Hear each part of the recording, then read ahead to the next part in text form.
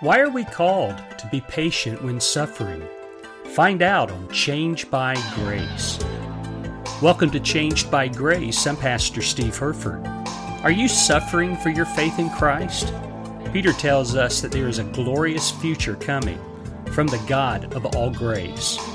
In fact, he tells us that there are 3 things God is going to do in your life as a result of suffering. Let's learn what they are as we look together today at 1 Peter 5, verses 10 through 14. Well, last week I announced that we would be finishing our study of 1 Peter, but we only made it to verse 9.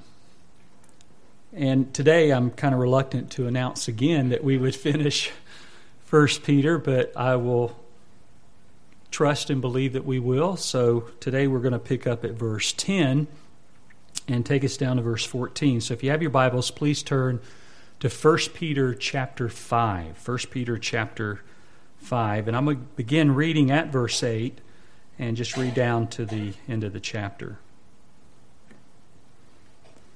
It says, "Be of sober spirit, be on the alert. Your adversary, the devil, prowls around like a roaring lion, seeking someone to devour. But resist him firm in your faith, knowing that the same experiences of suffering are being accomplished by your brethren who are in the world. After you have suffered for a little while, the God of all grace, who called you to his eternal glory in Christ, will himself perfect, strengthen, or confirm, strengthen, and establish you. To him be dominion forever and ever. Amen. Through Silvanus, our faithful brother, for so I regard him, I have written to you briefly, exhorting and testifying that this is the true grace of God. Stand firm in it. She who is in Babylon, chosen together with you, sends you greetings, and so does my son Mark. Greet one another with a kiss of love. Peace be to you all who are in Christ." You know that there are 40 different titles that refer to Satan. Some of them are the word devil, which means slanderer, evil one, which talks about being intrinsically evil, the great red dragon, as he's mentioned in Revelation 12, that took 1/3 of the angels with him. He's called that serpent of old. That would be the deceiver who was in Eden. He's called Abaddon, which means destruction, and Apollyon, which means destroyer. He's also referred to as Beelzebul, which means Lord of the Fly. Belial, which means worthless. God of this world, ruler of this world, prince of the power of the air. He's also called the enemy, the tempter. He's called a murderer. He's called a liar. And he's called an accuser of the brethren. And if you'll notice there in verse 8, he's also referred to as an adversary. Another word for that would be Satan. Satan means adversary or opposer. He opposes the work of Christ. He also opposes you and me who follow Christ. Now, as Peter gives these final words, he wants them to understand their enemy, who is also the enemy of God. He wants them to understand that this defeated foe, he will be defeated. He sometimes comes at you roaring like a lion. And Peter wanted his readers to understand that the persecution that they were experiencing was a roar from the devil himself. He roared in their life by persecution. He roared in their life by suffering. Now there's somewhat a paradox here. Because throughout this letter, we've been seeing God's will for us in suffering. But we also see unjust suffering. Satan is behind the unjust suffering. As we looked at last week when he accused Job before God, he said some lies about God. He said some lies about Job because he's a father of lies. That's all that comes from him. Even when he quotes Scripture like he did in Matthew 4, he comes with deceptive lies. Jesus said in John 15:19, "If you were of the world would love its own. But because you are not of the world, but I chose you out of the world, because of this the world hates you." We have nothing in common with the world. In fact, when it comes to our relationship with the world, we're told, like in 1 John 2:15-17, to not love it, because all the things that are in it, like the lust of the flesh and the lust of the eyes and the boastful pride of life, is not from the Father, but it's from the world. And who is the head of the world? Who is the God of this world? Well, Ephesians chapter 2, he is called the prince of the power of the air, as we just heard just a moment ago. Satan is that one. He is the God of this world, and he has sought to blind the hearts of all people to the gospel. Because he knows that in blinding them from seeing and hearing the truth, they will stay forever deceived. There are a lot of people deceived today. There are a lot of people that sit in church that are deceived, thinking that they are saved when in fact they're not. We know that's true because Jesus said that there would be tares among the wheat. Tares is a reference to unbelievers. Wheat is a reference to believers. But he would separate them at the end time. We do not belong to the world, and therefore we get persecuted by the world and the God of this world. We do not belong to them. No, the Scripture teaches that we have been chosen for salvation by Christ from out of the world. That's why the world hates you. That's why the world hates me. And where does the hate come from? Well, again, it comes from our adversary, Satan. Now, as we've been looking at this last chapter in 1 Peter 5, Peter basically begins by exhorting the elders in the church. And we talked a lot about the elders in the church, said that this is not referring to older people. This is referring to church leadership. We talked about some other terms that are used interchangeably with elder, like that of pastor or overseer. All three terms are used to speak of the office of pastor or elder. All three terms are given to speak of the same individual, the same man who serves as a pastor in the church. We talked about the plurality of these men in the church and that they're given for the perfecting of the saints for the work of the ministry. They are teaching shepherds. And here Peter, as an elder, comes alongside these elders in this church and exhorts them. And when he exhorts them, he calls them to the one main task that they have been given, and that is to shepherd the flock. And part of shepherding the flock is not just when things are easy, but also when things are difficult. The flock needs encouragement because they're suffering. Some of the suffering is unjust, some of it is just. Some of it is from Satan, who uses people and demons to bring about the suffering and the persecution. But some of it is from God. And the ones that come from God are not unjust.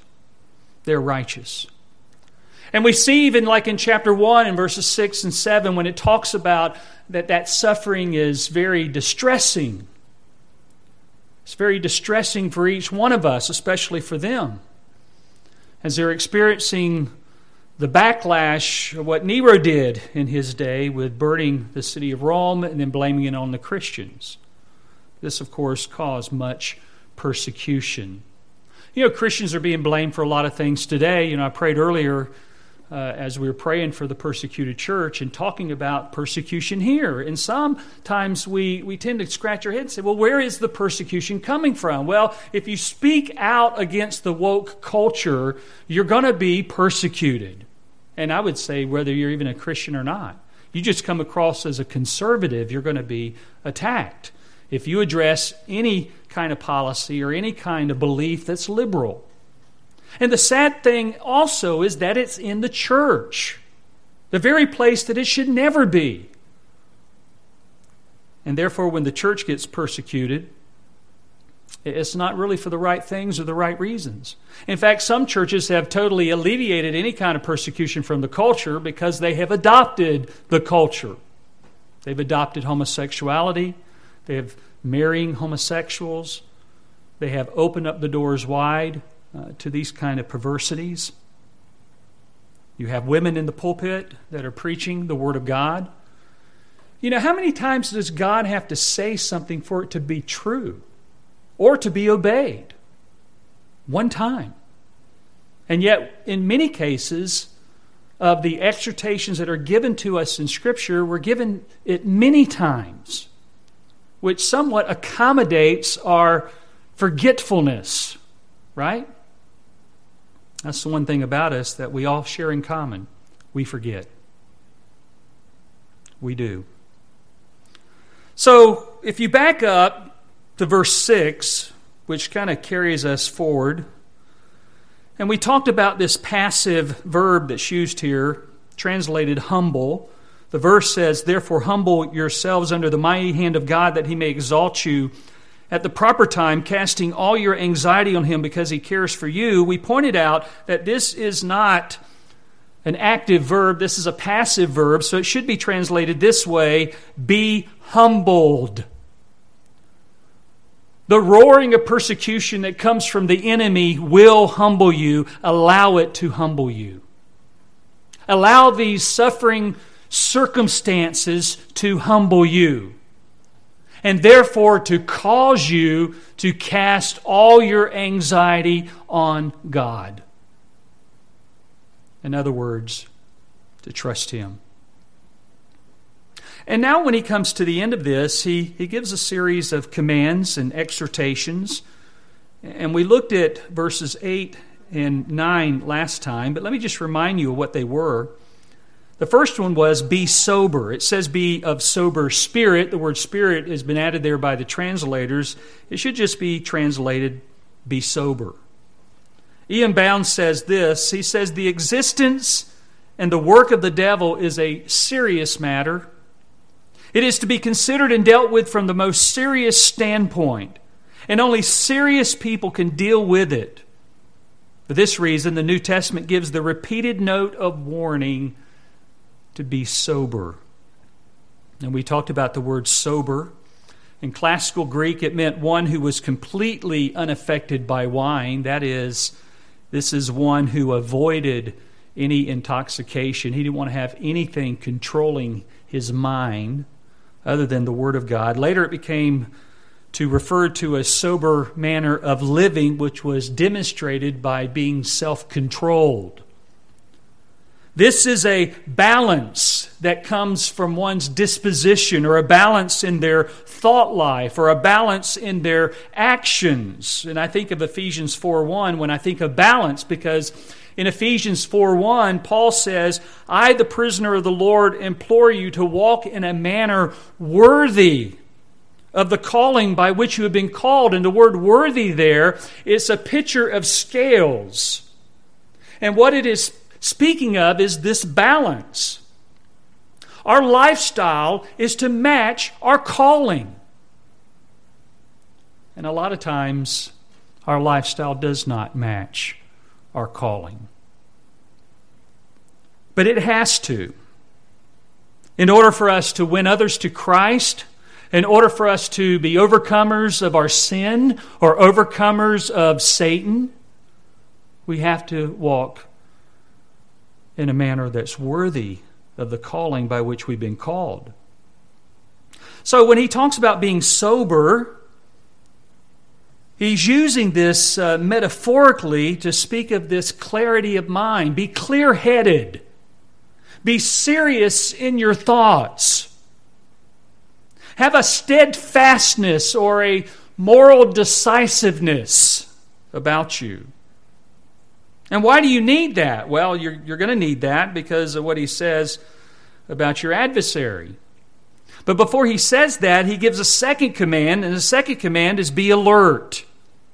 And the word be alert, in Greek, it literally means to wake up. Be watchful. It talks about this spiritual alertness. And there is an emphasis here on one's focus of attention. And what is that focus of attention on? Well, it's on sin, and it's on Satan, your adversary.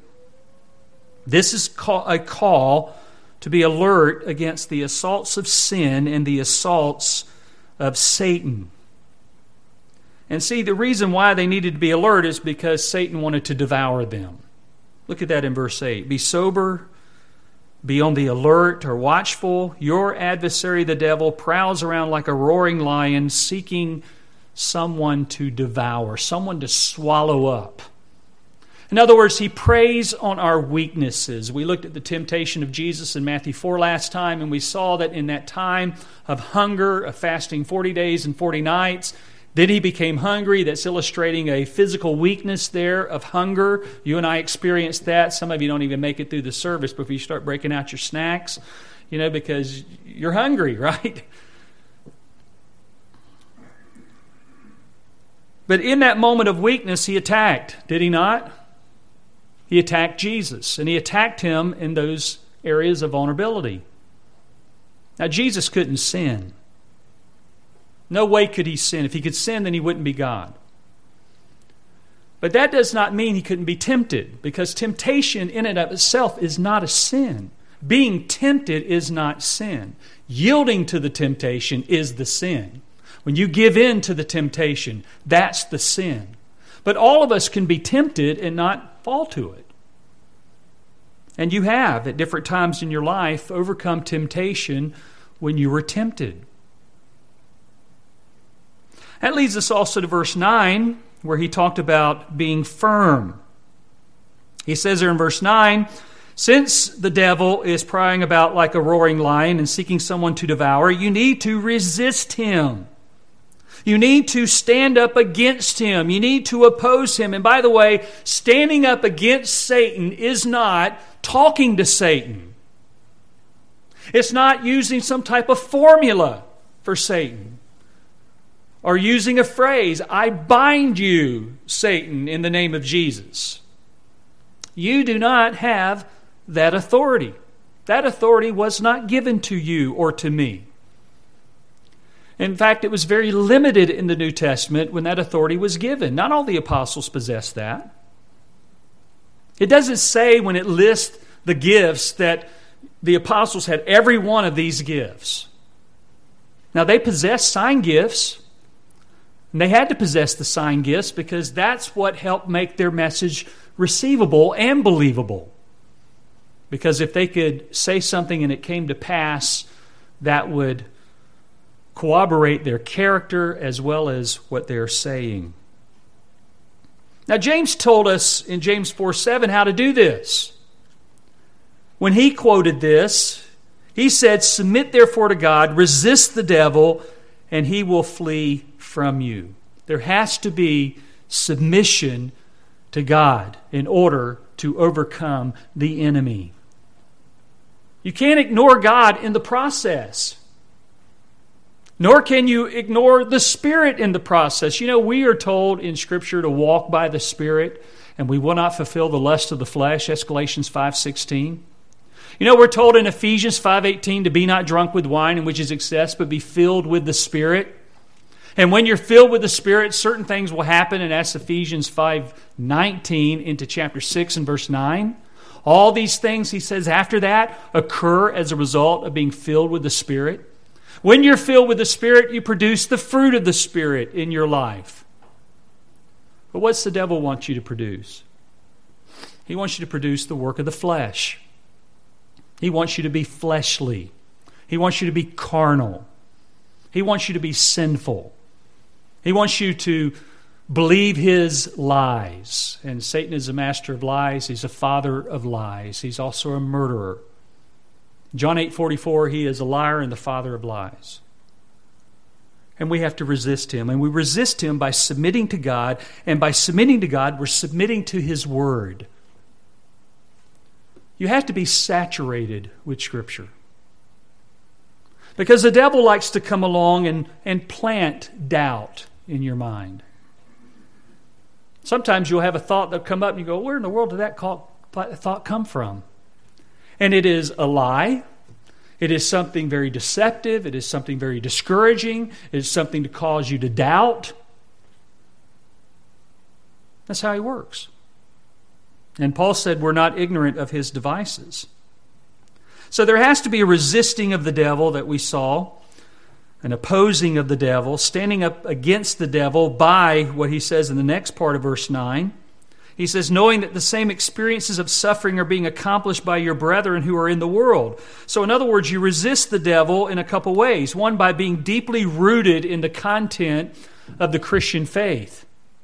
You're rooted in Scripture. You're rooted in doctrine. And secondly, you resist by understanding that Satan tempts and attacks all believers. That's what he does. He is against all believers. He is against you. He is against me. He's against everything this church stands for and everything that we proclaim from it. But 1 Corinthians 10:13 gives us the same kind of thought when it says, no temptation has overtaken you, but such as is common to man, and God is faithful, who will not allow you to be tempted beyond what you are able, but with the temptation will provide the way of escape so that you will be able to endure it. So the trials that we experience, the temptations that we experience, they're very common. You're not going through something that someone else hasn't already went through.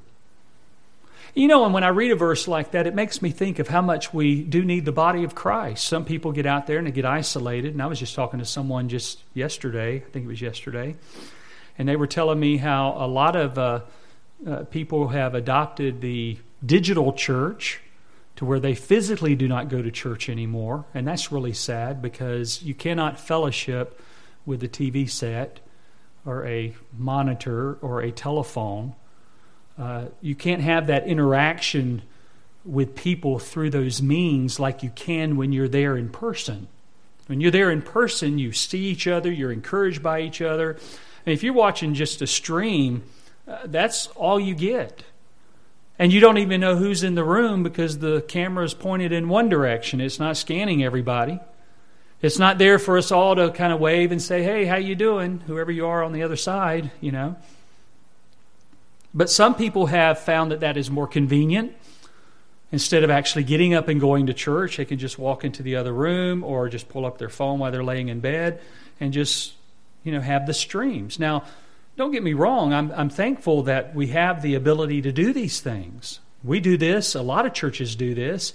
And it's very helpful for people who are incapacitated, cannot get out of their bed or cannot drive or cannot come to the church physically, or people who are sick and for those same reasons. So there is benefit with it. But there's also a loss that occurs. And that loss in communion, that loss in fellowship. Speaking of communion, you can't take communion through a digital camera. I can't hand you the juice and you take it from my hands or from anybody else's hands for that matter. So, as we look at this is what we see that we looked at last time and what we saw last time, where he called for them to be sober, to be alert, and to be firm. And all of this seems to be hinging around the reason because of the adversary, the devil. But I want you to notice now in verses 10 and 11 what he has to say. Look at verse 10. He says, after you have suffered for a little while, the God of all grace, who called you to his eternal glory in Christ, will himself perfect, confirm, strengthen, and establish you. To him be dominion forever and ever. Amen. So if we're to be sober, alert, firm, verses 10 and 11 says we're to be patient. And let me show you how I get that. First of all, when you are suffering, you want it to end, and you want it to end now. I mean, that's a human response.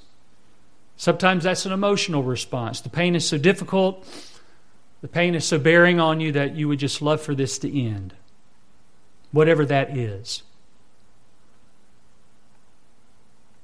And Peter tells us that suffering is for a little while. In other words, it is temporary. And here, going back to the theme of what he's been talking about in this letter of suffering and persecution. But this is a reminder for them, and this is a line of encouragement for them too, that it's temporary. A little while, that's one word in Greek, and it is referring either to duration or degree in suffering, and most likely it refers to both of them. Over in chapter 1 and verse 6, Peter has already said, "In this you greatly rejoice." That is the rejoicing in the fact that you are kept by the power of God. He says, "Even though now for a little while, if necessary, you have been distressed by various trials." So again, they're temporary. Even Paul said this in Romans 8 and verse 18, "For I consider that the sufferings of this present time are not worthy to be compared with the glory that is to be revealed in us." So again, the suffering you're going through right now, it can't compare in any way to the glory that you're going to experience all through eternity.